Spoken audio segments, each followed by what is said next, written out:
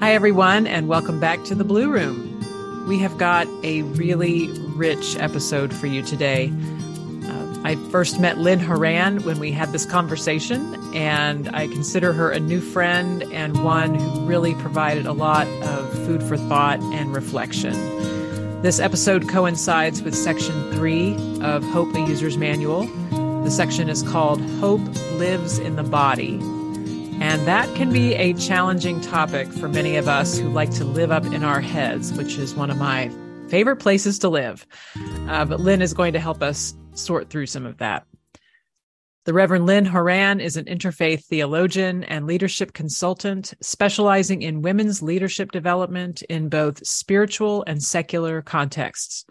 She is currently a doctoral fellow through Antioch University's PhD program in leadership and change. And she is exploring embodied leadership and the gendered construction of professional boundaries in her work.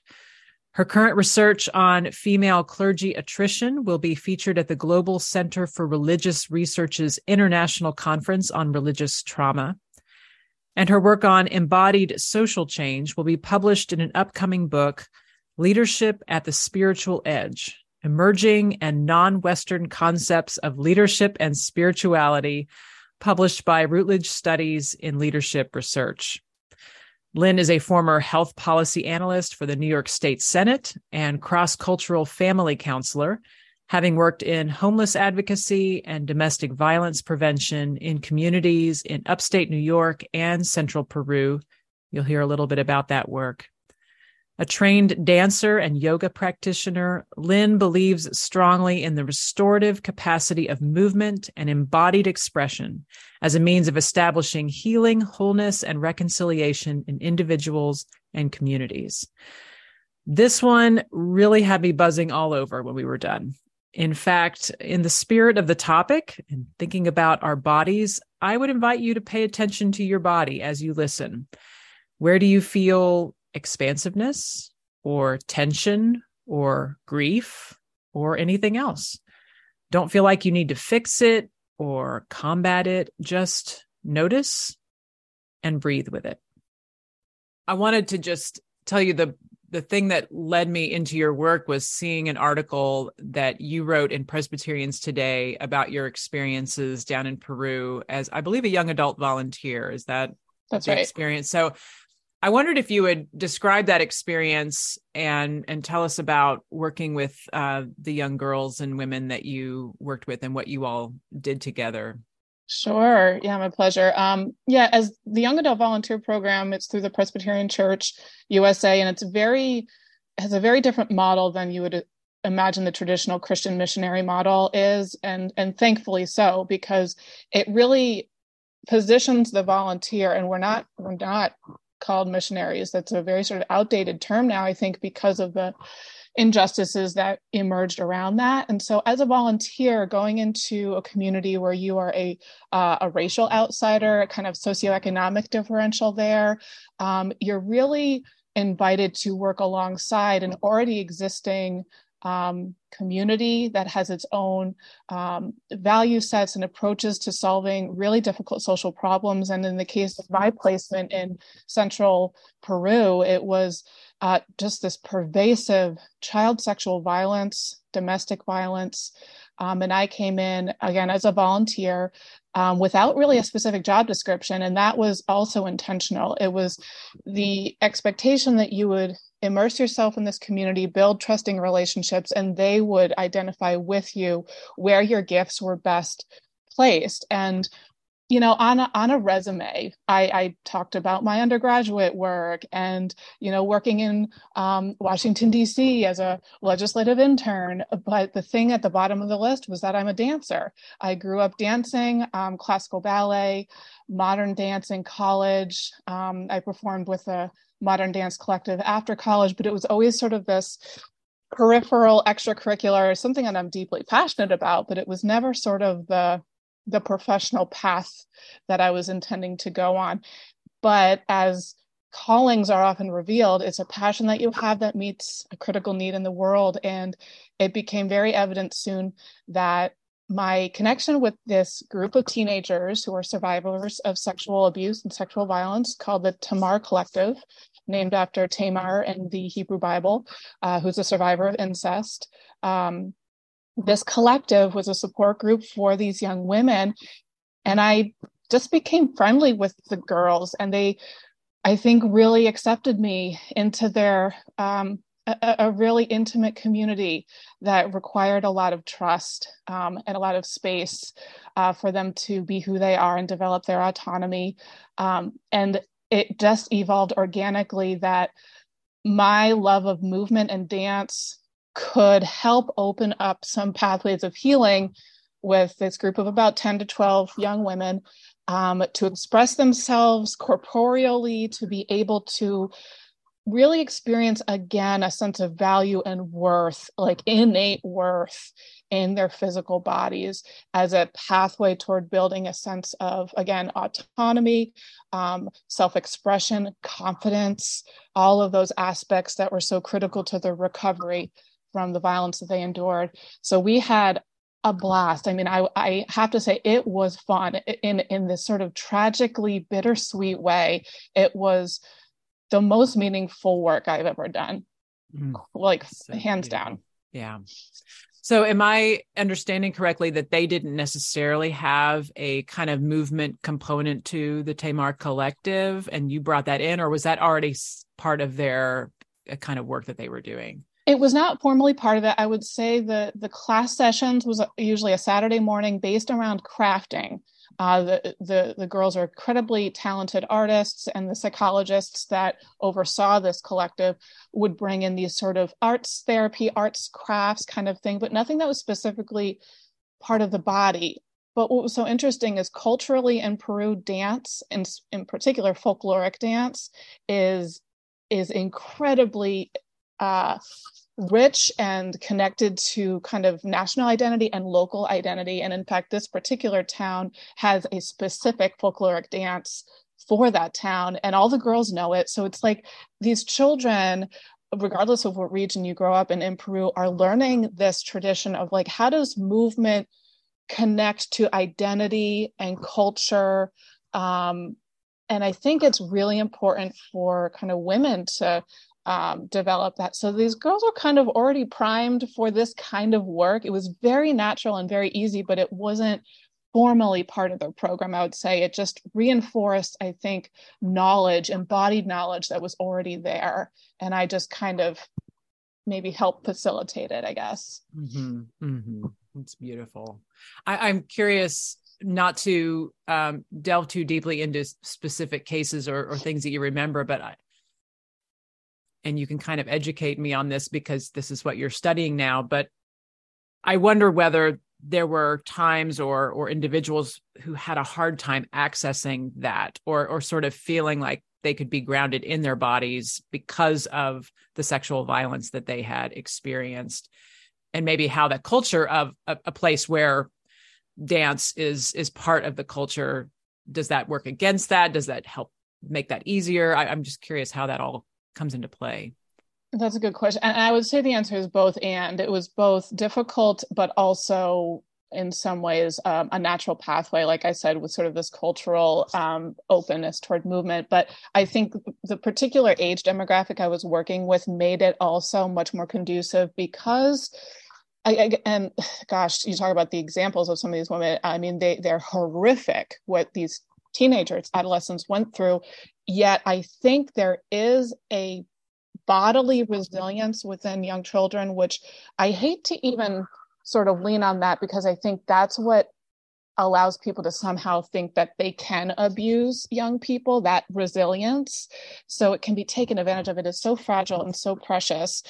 But it is actually what I think allowed these young women to be so open to it, because despite the absolute trauma that their bodies and their psyches have been through, there was a very accessible place of playfulness and openness and joyfulness that I actually feel working with the older women, and by no means old. I mean, a lot of these women were in their 20s and 30s who were experiencing domestic violence. It was harder to access that. There was a lot more shame that got really embedded in their physical being.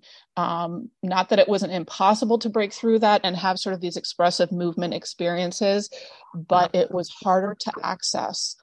So I think the age a little bit made it possible. I think the trusting environment that they had already been a part of with this human rights organization that I worked with, the psychologists are just brilliant, compassionate individuals. So a lot of the hard work had already been done. And then I came in. So these were women definitely who had already gone through a lot of work in their recovery too. I think that's why there was a lot of openness as well. Got it. Beautiful. So when you came back after was you there a year? 2 years? Yes. Yeah. Came back, and what was next for you after you having gone through that experience and experienced this maybe adjacent transformation, or at least walking with experience? What came next for you? Well, I was really lucky in that I actually had a job waiting for me, which is very rare, I think, for people who are either in the Peace Corps or who do sort of service internationally. It's really hard to re-enter into the United States, where just even coming back to the grocery store and all the choices and all the access to material like solutions to life was very overwhelming. But I had been offered a job while I was in Peru at a homeless shelter in my hometown that I had volunteered at prior to being in Peru. And it's a women and children's homeless shelter called the Family Life Center in upstate New York. And I came on as an assistant director.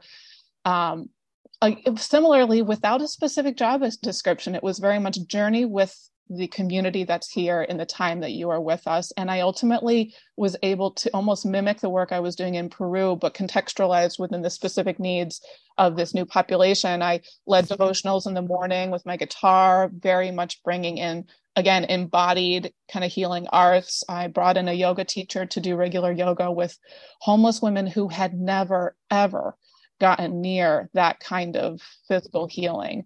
And doing some of kind of the expressive movement that I did in Peru, and very much seeing these similarities within these two communities of very young women who had endured more than anyone should. So I was really lucky, and I could have a place to use what I had learned in Peru and journey with those relationships. So I feel very lucky that I was able to do that. Prior to your time as a young adult volunteer, you said you had studied ballet and you were a dancer. Had you done this kind of expressive, I think probably dance class has that component, but this is there's a therapeutic and a healing kind of aspect to it. Had you done that before, or had training in it or anything like that? No, I really feel the dance background I had was very individualistic. It was very much like a runner on a track. Yes, you have a team, but you're really sort of developing and cultivating the skill in your own body. But I knew kind of instinctually, I think, as I became a teenager, and I studied since I was the age of 3, I did feel that there's a spiritual element to it. I think I've always been a person of faith, more kind of an open spiritualist person that just so happened to go to a Presbyterian church. But dance for me, I think, did open up a place of this holy, sacred knowing, embodied knowing. So I think I knew that there was something therapeutic there. I knew that going to dance was the only thing that got me out of anxieties in middle school, interpersonal traumas when you're in high school. It was the safe place. And so I think it really was the culmination of me being mature enough, when I was 25 in Peru, having had my own experiences of just self-doubt and confusion in life, and turning to movement, turning to yoga. I don't know if I would have been able to do the kind of work I did in Peru earlier in life. And I think I needed others to sort of reveal it for me, as opposed to this like kind of premeditated, like, this is what I want to do with my life. But it was always there now that I look back. In fact, the dance school that I grew up in was an abandoned monastery. The dance studio was a dilapidated barn where there was a real, that thin place. We were talking about Scotland the other day, like the real thin place. Yes. I think I right. knew that dance had that capacity. Mm-hmm. I love the way you framed that. And I wanted to drill down into that, because I think sometimes those of us who work in ministry, however we define that, think we have to have some kind of credential, before we can do certain things, or stretch people in a certain way that may also stretch ourselves. And it's such a good example of, you take what you have, but then you also, as you said, you had the spiritual maturity at that point to be able to kind of put it into a slightly different angle, a little bit of a different perspective, but it was always there. That's very empowering, I think, for those of us, and this is a very kind of Western, it's sort of, we need to have the program that we use, the Right. designation, the degree, the certification. And no, that's, in some ways, those things get in our way. So, after that time, you somehow at some point went to seminary and ended up as a pastor. Tell me about that experience. Yeah, I think that discernment really took root when I was at the homeless shelter. So after Peru, I worked in this women and children's homeless shelter for about 3 years. And I think one of the major things that I realized was I was emotionally burnt out. I was at capacity with the ability for myself to be able to sort of pour out and give. I think my vessel needed to be filled. I knew it needed to be filled in a spiritual sense. I didn't know if I ultimately wanted to be a pastor. So when I went to Louisville Presbyterian Seminary, I was a dual enrolled student with their marriage and family counseling program. So I knew I had enough of this bend toward counseling with Peru, and it was a rescue mission that the homeless shelter was part of. So I was doing a lot of that anyway. I felt gated toward that, but I also felt with counseling and therapy, there was, in a secular sense, in the clinical counseling room, this expectation that there's something that the clinician can do to help fix a problem, as opposed to, when you think of spiritual direction, that third chair in the room. There was a real absence of that. So I think I always was gravitating more towards sort of a spiritual journey with approach to, social issues, relational conflicts. And so when I went to seminary, it wasn't really an intention to come out as a pastor, but I had one professor in particular, my Hebrew studies professor, that just put women on the map for me in the Hebrew Bible, in their beautiful and tragic narratives. And I was really intrigued. So I think ultimately I was kind of kicking and screaming a little bit with this call, but then I just bulldozed through seminary, loved every minute of it, and got a call immediately after as a solo pastor of a church in Delaware. So I kind of just went in that direction. And I'm happy it did, but I have actually left parish ministry after 8 years, and also happy to have done that as well. Mm-hmm. Yeah, I want to dig into some of what you have noticed, and I also am experiencing and aware of. And I think any of us who have spent any time in any kind of Protestant, at least kind of white Protestant context, knows we love to live up in our heads. And one of the things that I have done over the years, because my previous book was about improvisation as a kind of spiritual and life practice, and that is a very body-oriented art form. Yes. And I have done workshops and things and retreats with churches, and there's some intrigue there. People are kind of interested in it and a little scared about it. And my experience is that people often do a lot better with the kind of cognitive improv stuff where you're like doing word association, or you're making up a story, or you're having to kind of brainstorm, than the kind of building a scene using your bodies, right? And I'm just curious what, going into that kind of, I don't know about the specific parishes that you were in, but I can extrapolate, given that we're both, and we have that kind of joking thing that is kind of nauseating too, about calling ourselves the frozen chosen, and just, let's not wear that as a badge of honor. No, This is please don't. This is not good. So I, without kind of asking you to share more than you would like to, I'm just curious, having had this experience of such rich embodiment and integration of all of those aspects of yourself, to go into a system that I think is very esoteric and very cognitively oriented. Yeah, it's a tricky balance, because I don't think they're naturally wedded, this embodied spirituality and Protestant, particular Presbyterian theology and practice.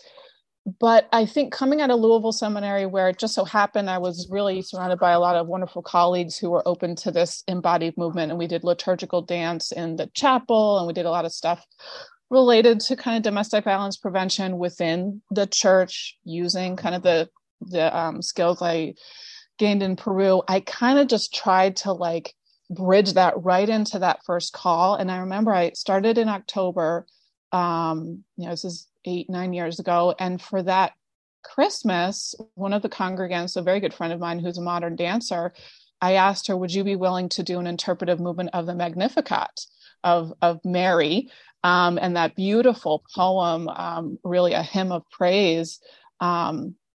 And we choreographed it together, and she did the movement while I read the scripture passage from Luke. And I mean, thankfully for her, being a congregant willing to do that, I think made it really accessible, as opposed to me doing the movement. I was always very conscious of me as the pastor not being the one that did it in a performative way. Oh, only the woman in the robe can do this. No, it's everybody in the pew can do it. And so I just, right from the get-go, just inserted it gradually, not too much at a time, but, in the benediction, very much inviting the congregation to use their bodies. A lot of movement around the communion table. I never used a script. I never used a podium in front of the communion table, because that is the ultimate embodied expression of the incarnation. And if you waste that by having it just be so stilted with, pre-written words and stuck behind a podium, I do think it's a wasted opportunity. So I just used as much as I could. And there's so much in Christian theology. This is an embodied faith. It's just that the church system, as a more cognitive kind of Anglo-Saxon tradition, has kind of stripped that away. So it was very accessible for me as the pastoral leader to do that. But every once in a while, you'd get someone who was a little bit like, that doesn't really feel right or okay. And it was just always an invitation for me to say, well, let's talk about the theology of the incarnation, God in the flesh. And people tended to get there. So I was surprised. And I brought that to my last call as well. So it made me happy. I thought, wow, this is a space that I can use this, until I couldn't. Mm-hmm, mm-hmm. Do we want to go there or not go there? I mean, I think it's the elephant in the room a little bit. I can definitely say a couple words about why I'm not in ministry anymore, related to this embodied aspect. And it's an important subject, because it relates to the autonomy of female leaders, which is very much part of this. But my doctoral research is on female clergy boundaries and psychological safety. And so when you have a female leader who is open in this way, and kind of an embodied way, it really rubs up against the patriarchy. And that's men and women. I would say that in my last call, there was a lot of internalized sexism, both in female congregants and then male congregants, who the kind of sort of outpouring of whether it be confidence or spiritual empowerment that comes from kind of a female clergy, that can be very emasculating for certain men. And I think some women resent it, in the sense that maybe in their own walks of life weren't able to have that kind of embodied autonomy. And so it's really interesting that the biggest opportunity for the church to kind of evolve through this kind of leadership, embodied leadership, I think is the very thing that can actually disturb and disrupt people so much that they run out young female clergy. And I got ran out of my last church. And I'm okay saying it. Last year, I probably would have been in tears right now talking about it. But Well, thank you for sharing that. And I wish it weren't such a common story, but I think you've really, really hit on something that is a dynamic that pervades a lot of places, and it can be very threatening. But I wanted to read to you, if you would permit me to read back to you. But I loved, let me see if I can find, from your article from Presbyterians Today. So you write, is it okay if I read to you your own words? Okay. Despite this redemptive message of God in our own flesh, the Presbyterian tradition has historically been quite a disembodied faith. We worship with our minds and preach words of impact, but our bodies remain unmoved. Our prayers and confessions are deeply intellectual, yet they lack visceral immediacy. As Presbyterians, we are not alone in our hesitancy to cultivate embodied faith practices. The Christian faith continues to have a fraught relationship with the body due to harmful interpretations of biblical texts as they relate to sin, sexuality, gender, and the body. For centuries, such interpretations have led to the cultivation of particularly damaging theologies centered around fear, shame, and isolation of the body, in particular the female body. And I wondered if you would just expand on that a little bit. And maybe the second part of the question is, how do we get out of this legacy? Yeah. How do we shake off what we need to shake off in that? Because it's so deeply embedded. Yeah. And it's centuries in the making. And right. That's the real devastating thing. And it's not even just the theology. I was doing a little more research for one of the assignments I had for my doctoral program. And there was a real cultural decision when Christianity became sort of a state-sponsored religion, in the 3rd century, that the Greco-Roman kind of sexual dualistic male versus female, sort of mind versus body, and placing them in a hierarchical relationship didn't do this any favors. And that's been exported to Western culture, so that, and truthfully, I have seen that Scripture has a boatload of pathways out of this. I mean, Scripture is the pathway out of this, actually, if you're kind of a believing Christ conscious person.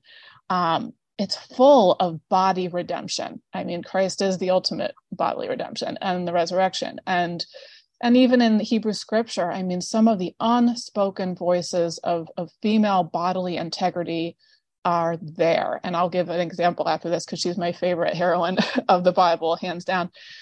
But I think it's just one person, one clergy, one church at a time, and to really sing it from the balconies, sing it from the hills, that don't be understated in this, or secretive, or minimal in this. Oh yeah, we raise our hands during the benediction and then we sit on our hands, for the rest of the service. To do it in a proclamation oriented way, like we are living out this embodied faith intentionally, I think is the way to do it. But yeah, I mean, it's so embedded. And then I think the biblical example I would give is the story of Ritzpah. Most, I would probably say 99.9% of white congregations in the United States do not know who she is, but everybody in Peru does. Everybody in a non-Western, non-first world context who has experienced that sort of corporeal devaluation knows exactly who Ritzpah is. And she's in the book of Samuel, and she stands vigil over the slain bodies of her children, who were used as sort of this bargaining chip in between these big warring communities. And she said, no, the sacredness of life, regardless of who it is, you will not discard these bodies, and I will stay vigil in front of them on a mountaintop for months until you give them a proper burial. And that was mirrored in Peru because of atrocities that they experienced during the 80s and 90s. And there were unmarked graves of people who only 20, 30 years later were being brought to life, and a collective kind of remembering was happening. So I think it's calling out these traditions in scripture that are already there and saying we will not let sort of the mainstream sort of Protestantized stories of scripture speak louder than these. There's no reason why Ritzbah shouldn't be on the lips of every single clergy at the very least. But you never heard a word from her in seminary. Even the stated clerk of the Presbyterian Church, Kirkpatrick, he guest taught a class where I was bringing up Ritzbah. He had never heard of her. And that's the stated clerk of our denomination. So there's a lot there. I think pastoral leaders need to be taught it. So I love her. Absolutely love her. I do too. And I can't remember, just recently I read a reflection about her and I thought, oh yeah. And what a tragedy, what a scandal that story isn't told. And I think part of it too is, and this kind of gets us into talking a little bit about hope or how we think about hope, or whether hope is even essential as we think about this work that we're doing. But that story, I find that kind of witness and that kind of steadfastness and just the resistance to say, I'm going to stand here until this is acknowledged, to be a very hopeful thing, whether it ever results in what is being advocated for or not. I mean, I think, and that ultimately to me is what gives me the perseverance to go on, is what is ours to do, even if we go down fighting for it. Right. I find that very hopeful. But I wanted to kind of circle back to your experience in Peru and give you a chance to talk about how you even think about the idea of hope. And I want to give you an opening, because we talked about this, when we talked before, to say it's not that hope was even maybe irrelevant to the whole enterprise. I mean, working with these young women and girls, like, how do you think about hope, and how we think about hope in our country and in our culture and our denomination and others' expressions, as you've studied this and walked with other communities? That's such a good question. And I think you and I had talked a little before too about the caution with which we use the word hope, because it can be really easily diluted and, band-aid solutions. But I think the image that I have was working in Peru.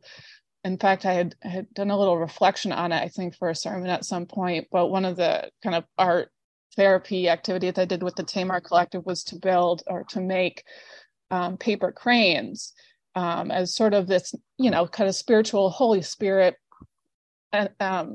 image of sort of, resurrection as well, kind of rising above the ashes.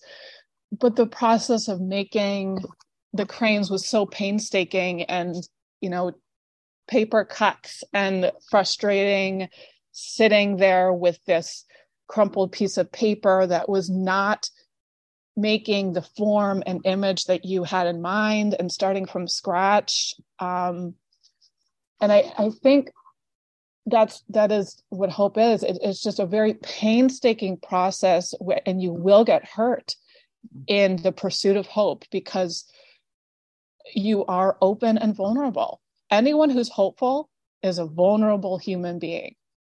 People who are hopeless have built up those walls and those protective measures to no longer experience that pain. But I think anyone who walks around, and I'm a hopeful person, and I think that's why I was so deeply hurt by the church when I left parish ministry, because my heart was open when I started the ministry. It was open when I left the ministry, and it's what people will do with that open accessibility.